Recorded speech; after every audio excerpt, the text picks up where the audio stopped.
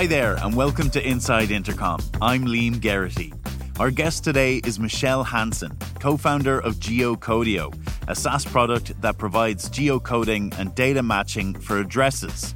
Michelle is also the author of Deploy Empathy, a practical guide to interviewing customers, which is what today's episode is all about. Michelle has some great insights into why customer interviews are super important, how to navigate one of the most challenging areas, recruiting participants, and once you have the people to talk to, how you actually talk to them. So without further ado, let's head over to studio to meet Michelle Hansen. Michelle, thank you so much for joining us, and you're very welcome to the show. Thank you so much for having me. So just to start off, could you give us a little bit of a background on yourself and your career so far? Yes. So I am the co-founder of GeoCodio, which is a small software company. My husband and I started that company 8.5 years ago. And my career, though, I started out as a project manager at a web development agency, transitioned into being a product manager. And during all of that time, was actually running GeoCodio on the side. So have been running it full time for 5 years now, actually. Yeah. Wow. 5 years now. Yeah. And I know we're going to talk about your book today, but GeoCodio is so cool. Could you tell us just a little bit about, what it does?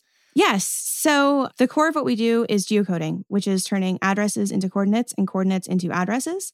And we do this because computers do not understand an address. They only understand the coordinates.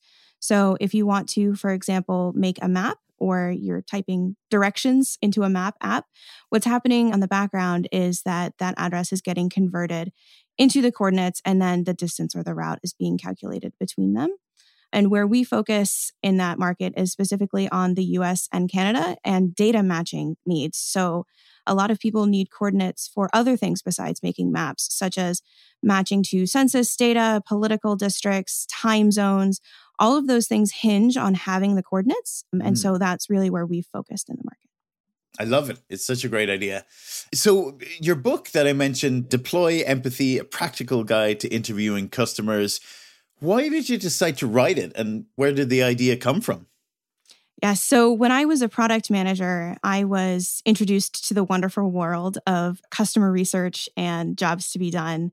And it was a revelation for me and really changed how I did my work. And instead of sort of looking at all of our analytics and data and trying to make an educated guess on what would move the needle and which features we should work on and how we should change them based on looking at all of those numbers, I learned really that a spreadsheet will tell you what is happening, but it will never tell you why. And only people can tell you that. And it seemed very strange at first to be like, what do you mean I should just go talk to someone? Like they'll tell me what's going on? Sure. Right.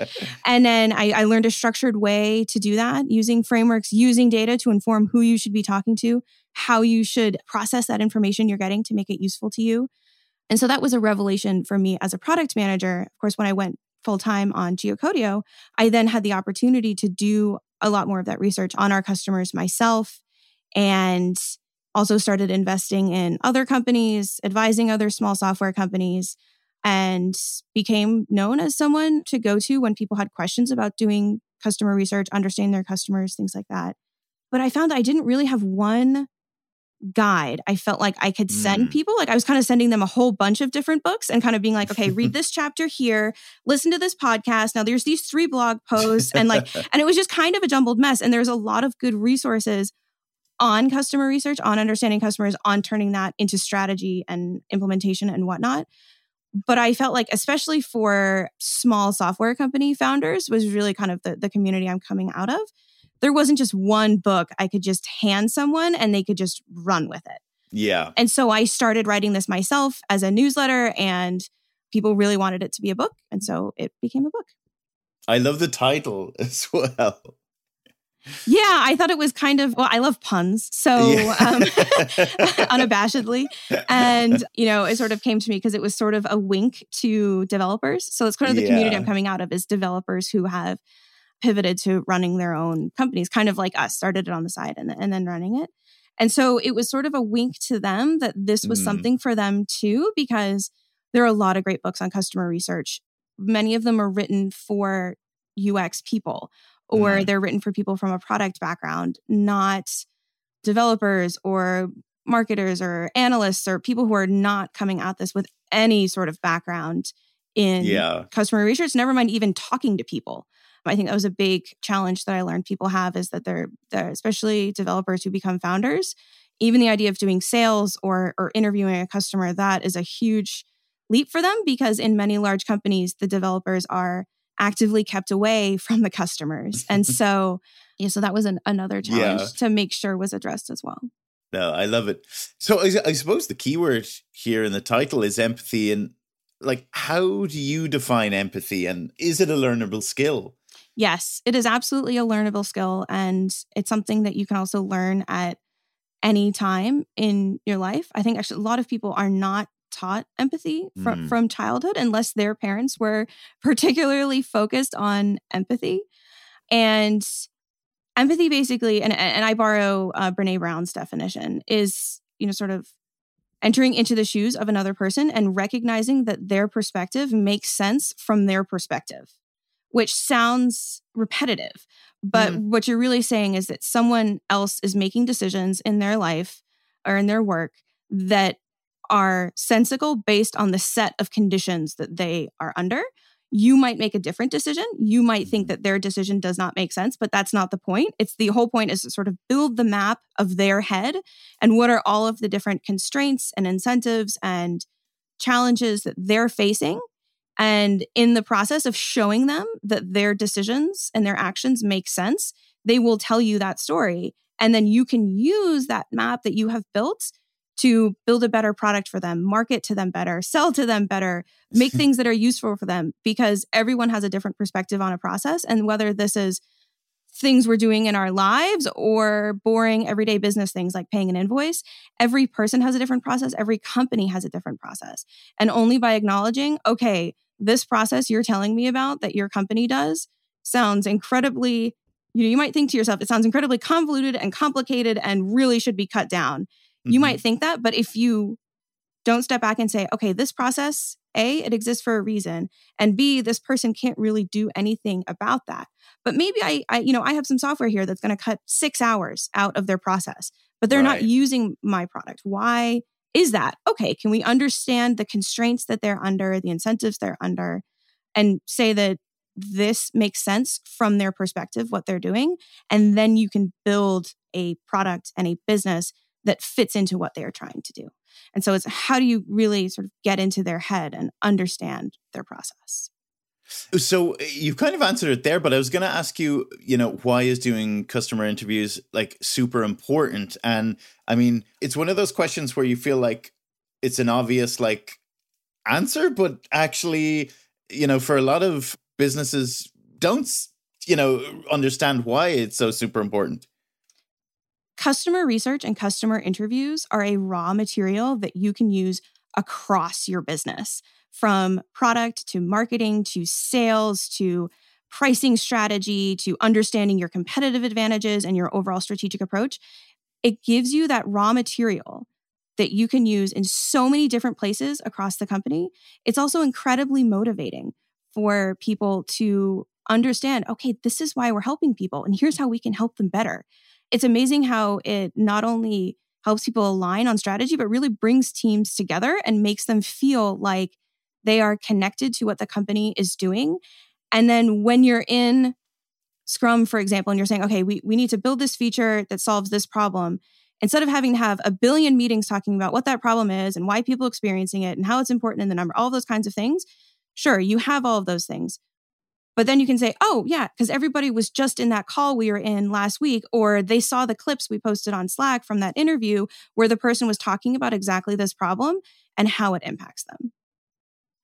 There's a line in your book that I love. Your time is too valuable to spend it creating things that people don't want, which I think really like sums up all of this. Yeah, I think it's important to note to people that it might feel like research is something that will take up a lot of time, and it may not be clear exactly how you are going to use it next. But that is the beauty of it, because you can use it in so many different places, and it's a resource you can come back to time and time again. And people's time is too valuable to spend it building something that people don't want or they're not going to buy, right? That is so much wasted time and energy and frustration. And I've been in that situation, especially before I understood customer research. And I guess I just want to save people from that. I don't want anyone else to have to go through that. And that's what, like, you know, there's a big difference between doing customer interviews and actually doing them well. And, you know, I suppose that's what we're going to chat a bit about today. When is the best time to do interviews?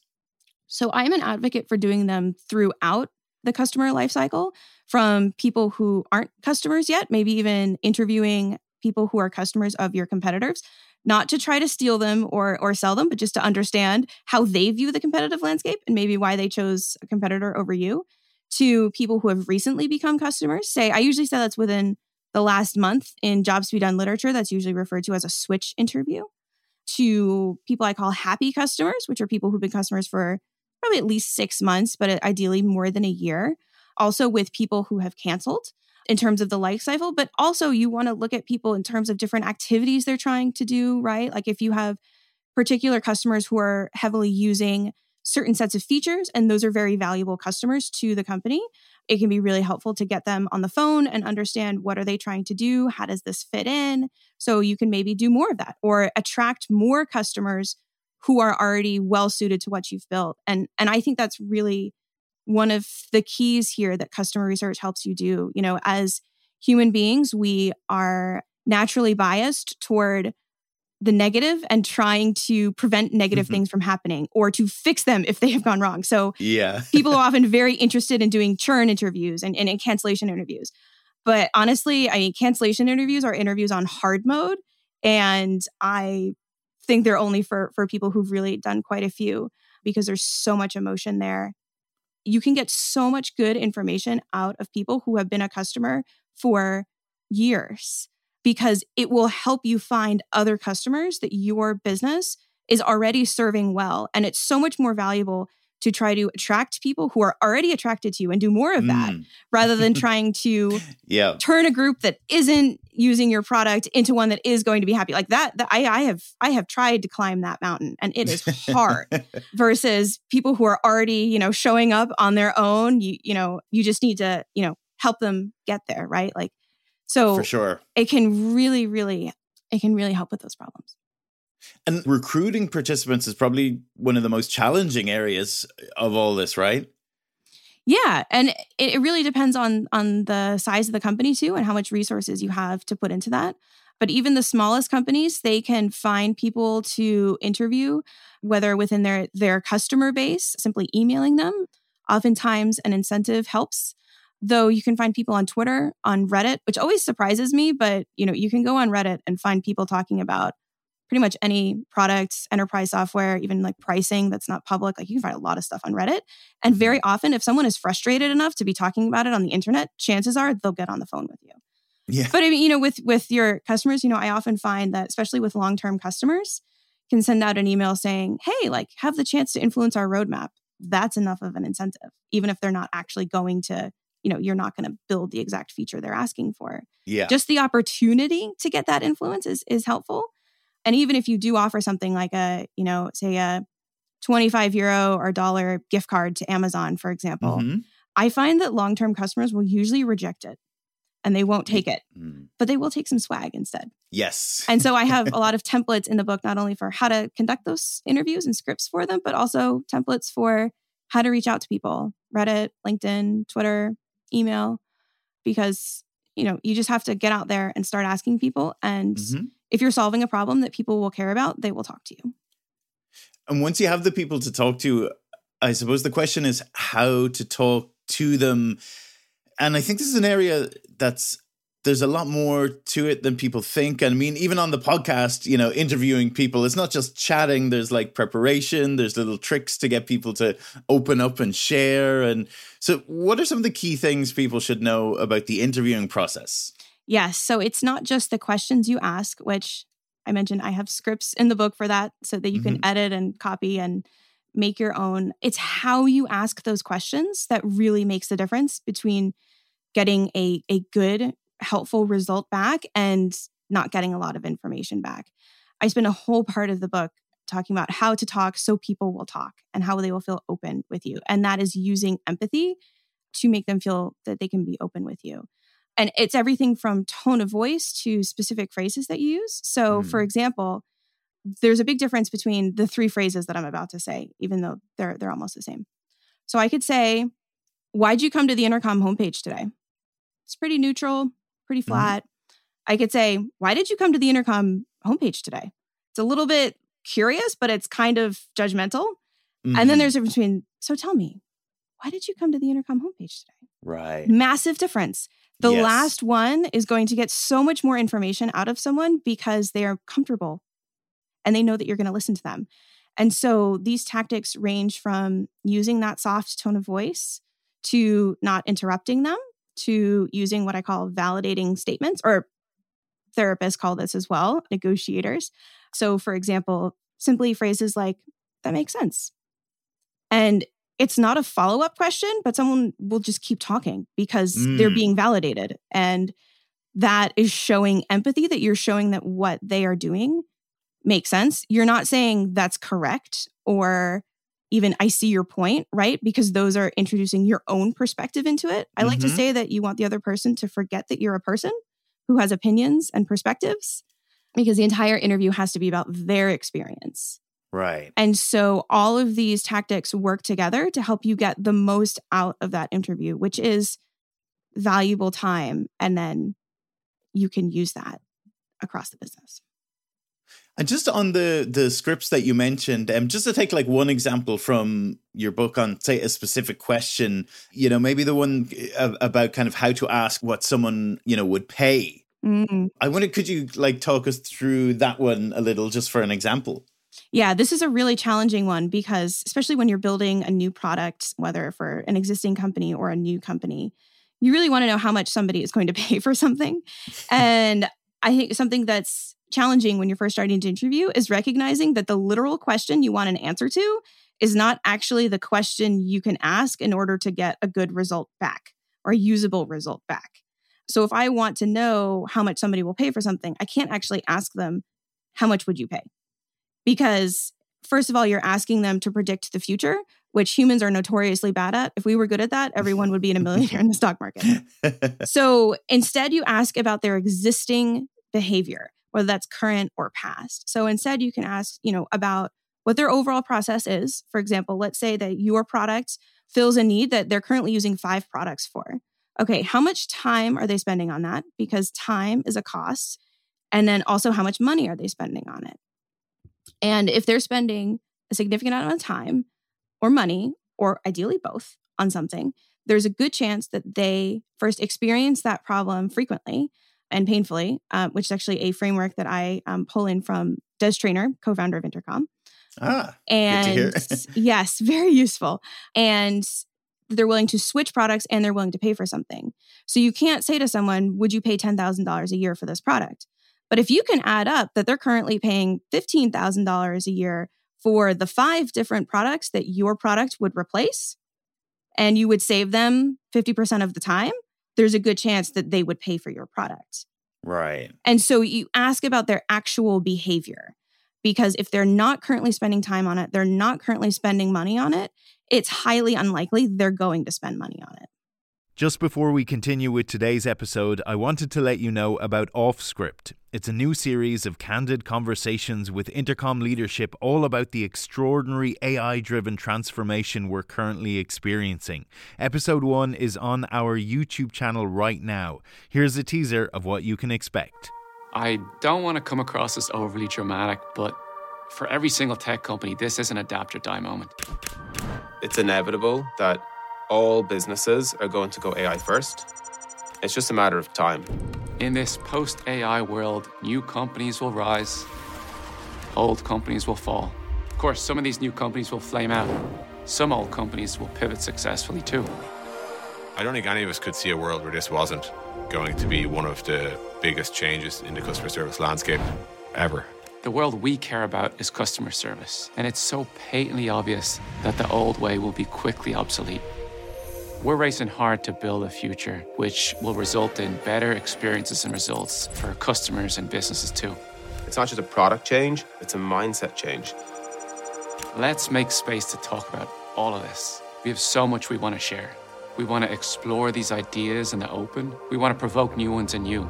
We want to learn from your reaction.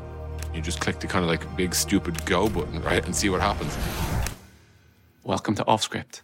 That's all to come on Offscript. The first episode is out now. You can watch it on Intercom's YouTube channel, and we'll bring you audio versions of the episodes right here. Now, back to today's episode. So let's say we've done our interview and we have all our answers. What now? Yes. So this is the fun of analyzing it, right? And this can take many different forms. And there are a lot of other good books on this too. And one of the ways of doing that first is using that pain and frequency framework that Des Trainer's written about. I believe he calls it the size and frequency framework, though I like to combine it with something from Lean UX. So more of a pain and frequency. Right. It's basically of all of the different problems that you've heard about in the interview, which ones are the most painful and frequent ones? And then focusing on those ones. You can go out from there, for example, building journey maps, doing service mapping. There's a great book on service design, called Service Design, actually, on that. And this can take many different forms. If you're a small team, this might be just simply taking notes on it and passing them along. So when I do interviews these days, I actually just take notes in Intercom combined with records and tag my team members, and we all kind of review it and just kind of talk about it a little bit. But we all have a very strong sense of what are those jobs to be done that we're solving, where is new information. It might be putting it in a spreadsheet or an Airtable, but I've even done things in larger companies where you're, going wild with Post-it notes on the wall and really, making those maps out of the process. And it really depends on what you're trying to do. But then you can use it in many different places too. So you can use quotes from that, for example, with permission in your marketing, or you can simply use inspiration from it in other places. You can use it for context across other projects you might have going on. It's really up to you how much you use that resource. It's, again, it can be used in so many different ways. For sure. Just before we wrap up, do you think businesses are getting better at this? Yes, I would definitely say so. I think it really helps that there has been a lot of attention, especially from the marketing side in the past. I don't know. I want to say since the middle of the 80s, basically, there has been increasing attention in understanding customers. The concepts behind this actually started out in the 1930s. It's called activity theory. And that's basically a theory of how people interact with technology. So if you find this in academic writing, it'll be called activity theory. And that kind of, sort of evolved as sort of the next generation almost of human-centered design, moving from thinking about specific humans and their context to actually activities that people are doing and the processes. Because, it doesn't matter that someone trying to, for example, pay their invoices faster is, Susan, she's 45, she's single, she has a dog, because actually somebody who is 21 and in India they might actually have the exact same process they're going through because they work at a similar size company with similar processes. And so it's that process that they're going through and the goals that they have and the activities that they're doing is the really important piece. And so activity theory basically got sort of, consultantified in the early 2000s and sort of made palatable to business people really through the work of Clayton Christensen, Bob Moesta. And so as more and more work has come out about jobs to be done, about activity theory, about applying it in business, I think you see more and more companies using it. And I think you can really see that in companies now, companies that came about after, 2008, 2010 or so, you see a lot more of a focus on understanding the customer. So, Intercom, Stripe, all of these companies that are really the new breed of leaders in software and in business are very focused on it. But you also see, businesses that have been around for a lot longer focusing on it as well. I think Intuit is the most famous example of this. They've written quite a bit about how they use customer research. And I think the fact that we can do it remotely now really, really helps. It used to be that you had to pull together a customer panel of 20 people in a research facility. And, speaking about the 90s here, that was incredibly time consuming and expensive, and only huge companies had the ability to rent a research facility or fly researchers out to sit with customers at their desks or in their homes, for example. And now, because of whether it's phone calls or screen sharing or just, the video meetings, right? It's so much easier to interview customers than it was even 10, 15 years ago. Absolutely. You also just reminded me that we actually have a great podcast episode, one of our earlier ones, where Des Traynor is interviewing Bob Moesta about jobs to be done. So I'll put that in the show notes. But yeah, so just with you, like, what's next? Do you have any kind of like big plans or projects coming up? Yeah, I think now I'm really excited to be able to take this on the road a bit. So I wrote the book during lockdown and wasn't really able to get out and talk to people in person about it. Yeah. I interviewed 30 of my readers throughout the course of writing it. I wrote it as a newsletter at first, so I got a lot of feedback from people and have done a lot of virtual events about it. But I just got to go give talks about it at 2 different conferences in June, which was so much fun. I'll be at a couple of conferences this fall as well. And I just love talking to people about talking to people. And yes. It's just so much fun when I get to go talk about that at a conference, and then people come up to me and we talk about customer research and their challenges, their projects. That's just so much fun to me. Talking to people about talking to people is such a good tagline. And Lassie, where can our listeners go to keep up with you, like on your work? Yes. So you can go to deployempathy.com to find links to the book and the newsletter as well, which I'm continuing to write occasionally. And you can also find me on Twitter at MJW Hansen, where I tweet about customer research and running a small SaaS and all sorts of other things. Brilliant. Well, Michelle, thank you so much for talking to me today. Thank you so much for having me, Liam. I hope you enjoyed my conversation with Michelle Hansen. Let us know your thoughts on interviewing customers. You can tweet us at Intercom, or you'll find us on LinkedIn.